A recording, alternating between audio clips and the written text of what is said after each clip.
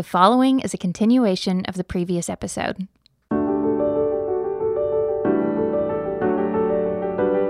Welcome to the Yellow Balloons Podcast, a collection of teachings to help you navigate the transformational possibilities of a God-centered perspective. We pray these insights from Scripture will inspire and encourage you. Dr. Dave Anderson continues with the first chapter of Hebrews. We also look back to Psalm 2 in order to see how Jesus is the perfect king. There are a lot of Hebraic references in the book of Hebrews. The possession and inheritance the Israelites long for are one and the same. They are manifestations of Christ's reward. Through Hebrews, we are given a tool to grapple with suffering and see Christ's invitation to come and participate in a higher purpose during our time on earth. Inheritance is looked at primarily in the New Testament as a reward.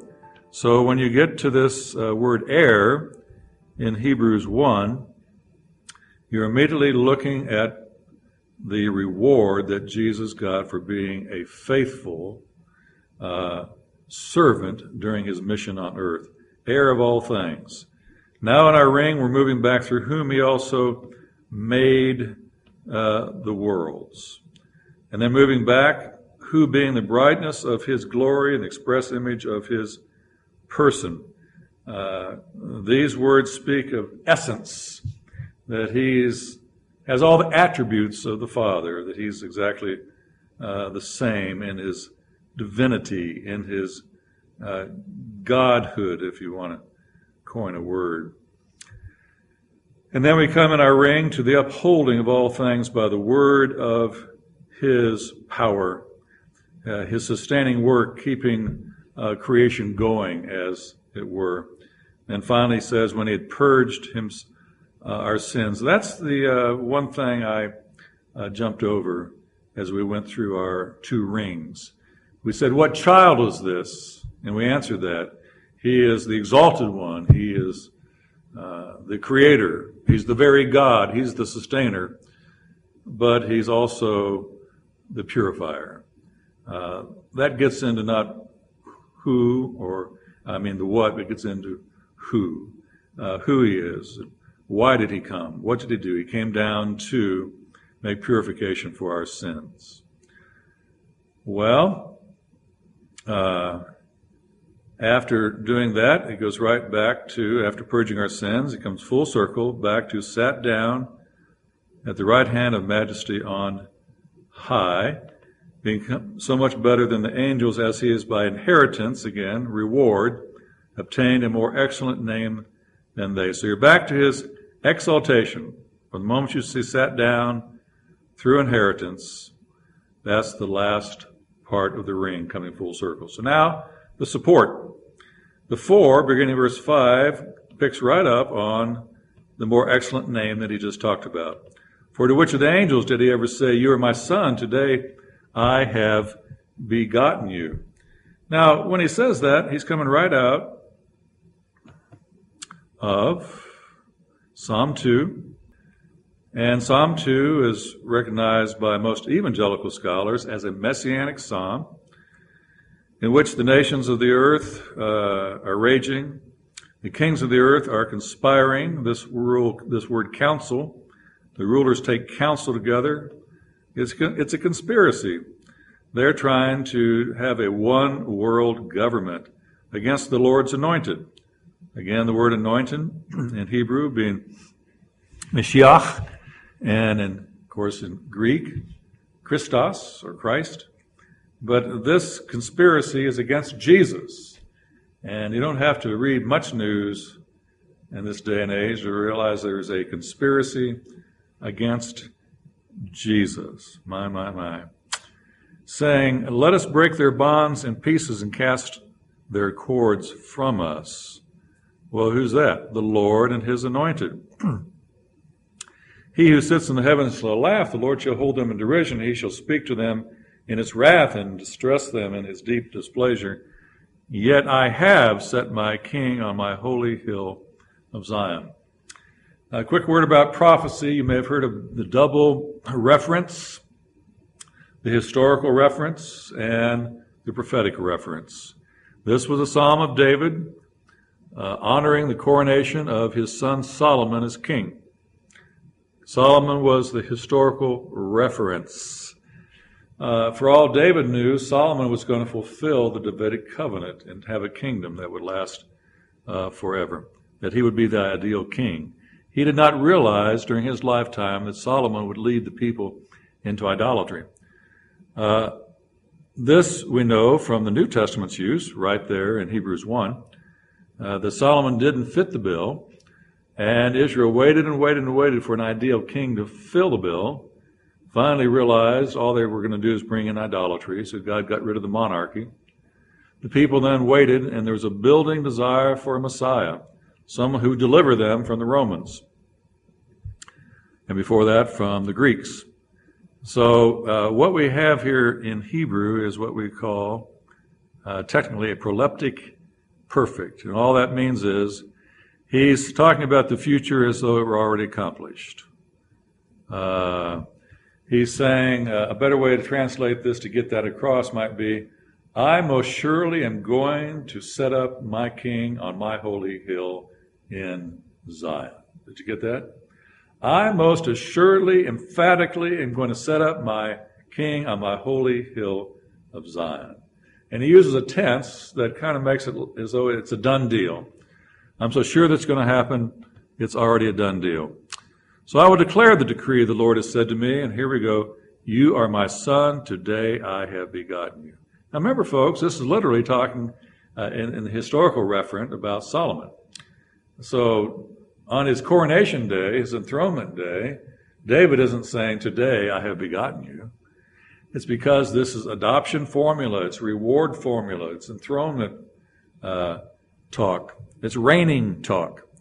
And so he says, ask of me, I will give you the nations for your inheritance.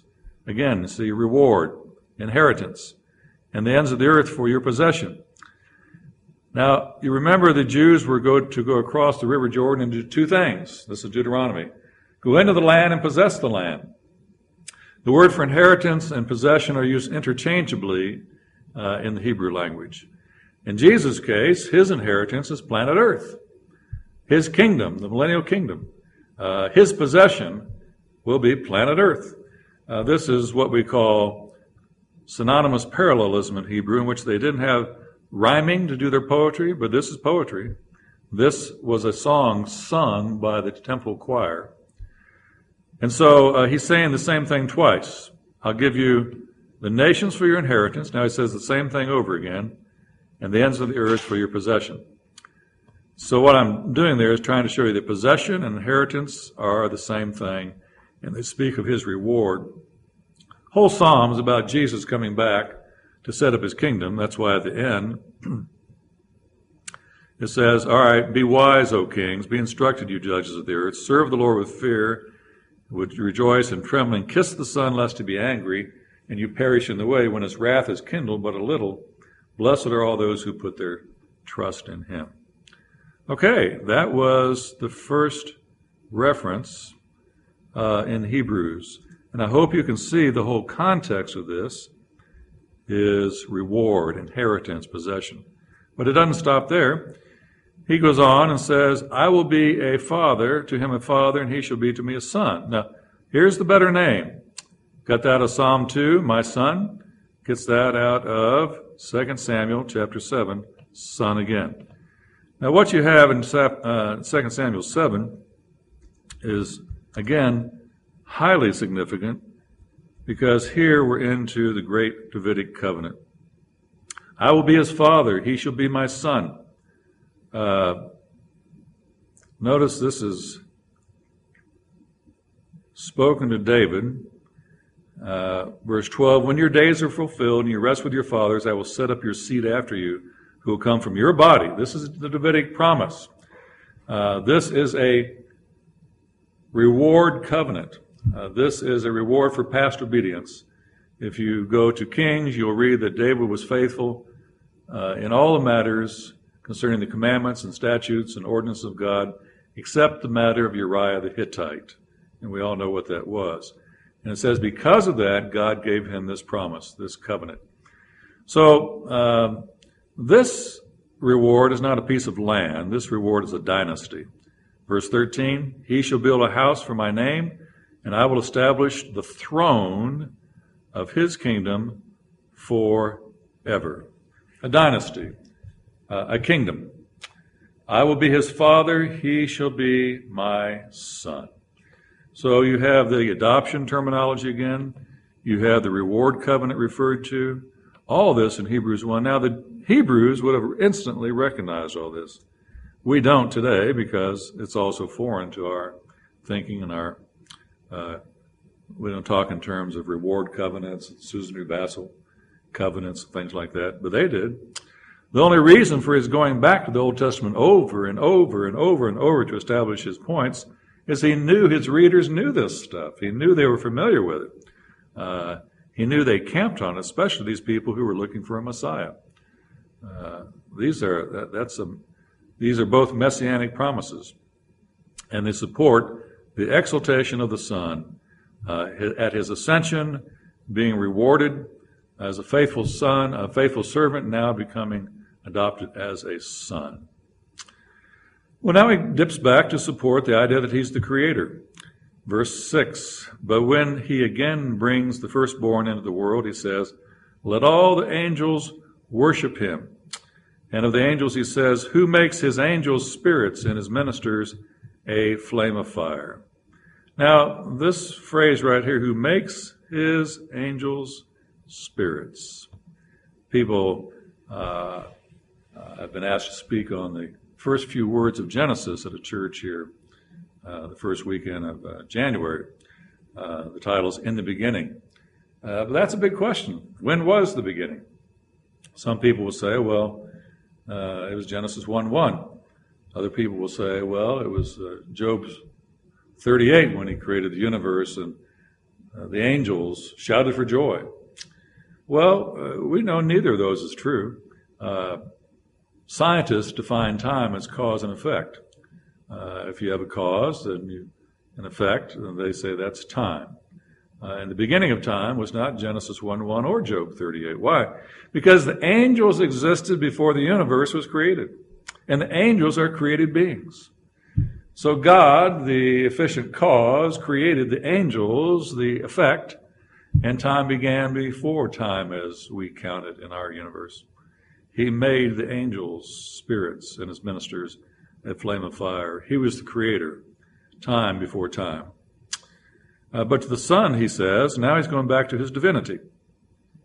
Your throne, O God, is forever and ever. Don't miss this, folks. Really, if you forget everything else I've said, just noticing this is worth it. When the Jehovah's Witnesses knock on your door and you try to show them that Jesus was God from John chapter 1, they'll pull out their Watchtower translation and say he was a God. He wasn't the God. Well, don't open up John 1. That's too complicated to explain to him. Just go here. Verse 8, but to the Son, he says, your throne, O God. It's the only place in all the New Testament where Jesus is directly called God. In fact, the scholars, grammarians have a term for this. It's called nominative of address. And I'll never forget, in my orals, I was asked to explain this, and I said nominative of address. And Dan Wallace, who's one of the resident grammarians, said, put his fist on the table like this, wham, and said, that's right, he really was God, wasn't he? And I said, yes, Dr. Wallace, he really was God, and is God. Your throne, O God, is forever and ever. The scepter of righteousness is the scepter of your kingdom. Now, as we go through this, I want you to keep your eye on this idea of kingdom. Every single quotation in this catena of the exposition, or all these verses stuck together, is a messianic kingdom reference, except one. There's only one in this whole list. That's Psalm 104. All the rest of these speak of his ultimate reigning in that millennial kingdom, every one of them. You have loved righteousness and hated lawlessness, therefore God, your God, has anointed you with oil of gladness more than your companions. And so here he is, God himself, divinity, scriptures supporting the fact that he is divine. In passing, we don't want to miss this word companions. It's a key word for this book. The Greek word here is medikous, but when we look in the best one-volume Greek dictionary for this word and its meaning, it means sharing or participating in. Now, or partner is even better. In fact, in the French, they call this co-intéressant, which meant to be an equal shareholder, or not an equal, a shareholder in a company. You were a partner. It'd be like a limited partnership we might have today. Maybe you have a general partner, and that would be Jesus, and he has some limited partners, but he's got partners. Well, who are these partners? Well, if we go back to Psalm 45, which is his quoting, it's a marriage ceremony. It's a wedding feast.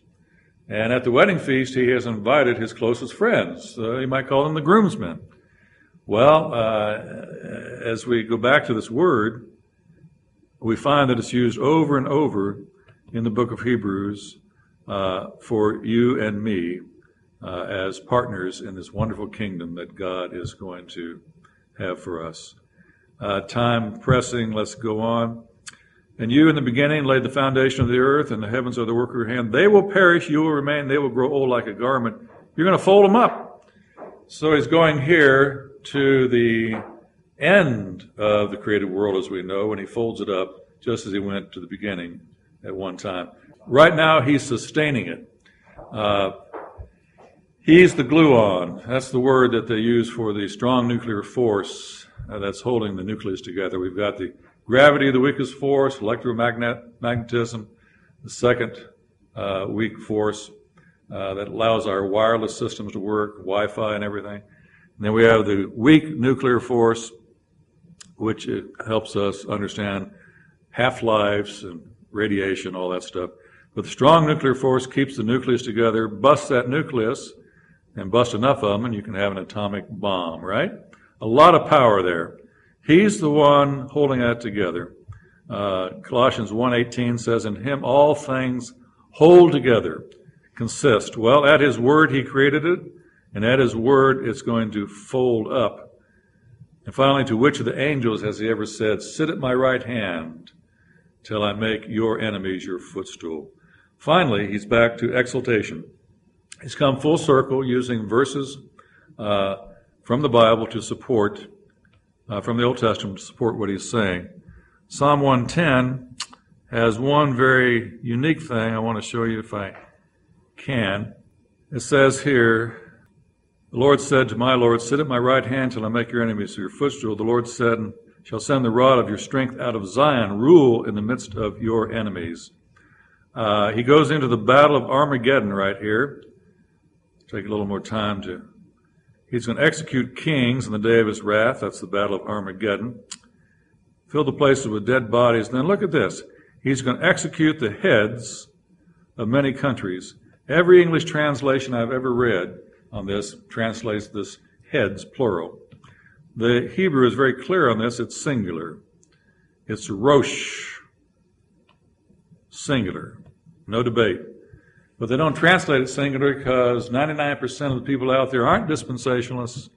They don't believe in the Antichrist. They don't believe that Jesus will come back at the Battle of Armageddon. They don't believe he will execute the Antichrist. But that's what the Hebrew says here. Amazing stuff. What's God's message to you out of all this? He wants you to be a partaker. He wants you to be a sharer, shares in the company. He wants you to be his closest friend.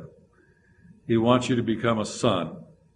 He, as we said when we started in Hebrews 2, verse 10, was willing to suffer.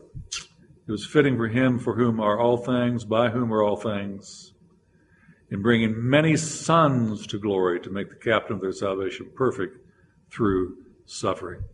That's your destiny. That's why God created you. He didn't create you to come into heaven waving your baby rattle. He created you to come in as a mature daughter, a mature son, dressed in the robes of righteousness that he has for you. And you not only get the robes of the imputed righteousness of Christ, Revelation 19 says you get a wedding dress made out of the righteous deeds of the saints. It's an exciting prospect. It gives meaning to life. It gives a transcendent cause to live for that enables you to go through all kinds of suffering in this world. As a matter of fact, through the suffering we are made perfect, because quite often the suffering peels us away from our attachment to this world. I spent much of this week with my former youth pastor, actually, and he got a virus 2 weeks ago, went to his heart, and now his heart is all but quit. They moved him down to St. Luke's in Houston. They're going to hold him there until they can find a heart transplant. If that doesn't happen, they'll have some sort of artificial device. He's 47 years old. That's suffering, folks. This is a guy who's a foster parent, has 3 kids of his own, has adopted 2 more, and has had, in the last 15 years I've known him, probably 30 kids, maybe 50, go through his home. My. There's only one way to even begin to grapple with that kind of suffering. It's through the book of Hebrews. It's through the world to come. It's through what the second Adam is going to do in that millennial reign and in the New Jerusalem. And it's his invitation and it's his desire and his greatest wish for you and I to enter that. And when you live for that, the kingdom of God and his righteousness, you have a transcendent cause, something higher, a higher purpose that can enable you to go through the many nonsensical things that happen to us on this earth. Thanks for listening to the Yellow Balloons podcast. If you want more information on adopting a God-centered perspective, visit our website at yellowballoons.net. And if you have any questions related to what you just heard, we would love to hear from you. Please email us at contact@yellowballoons.net. Thanks for listening.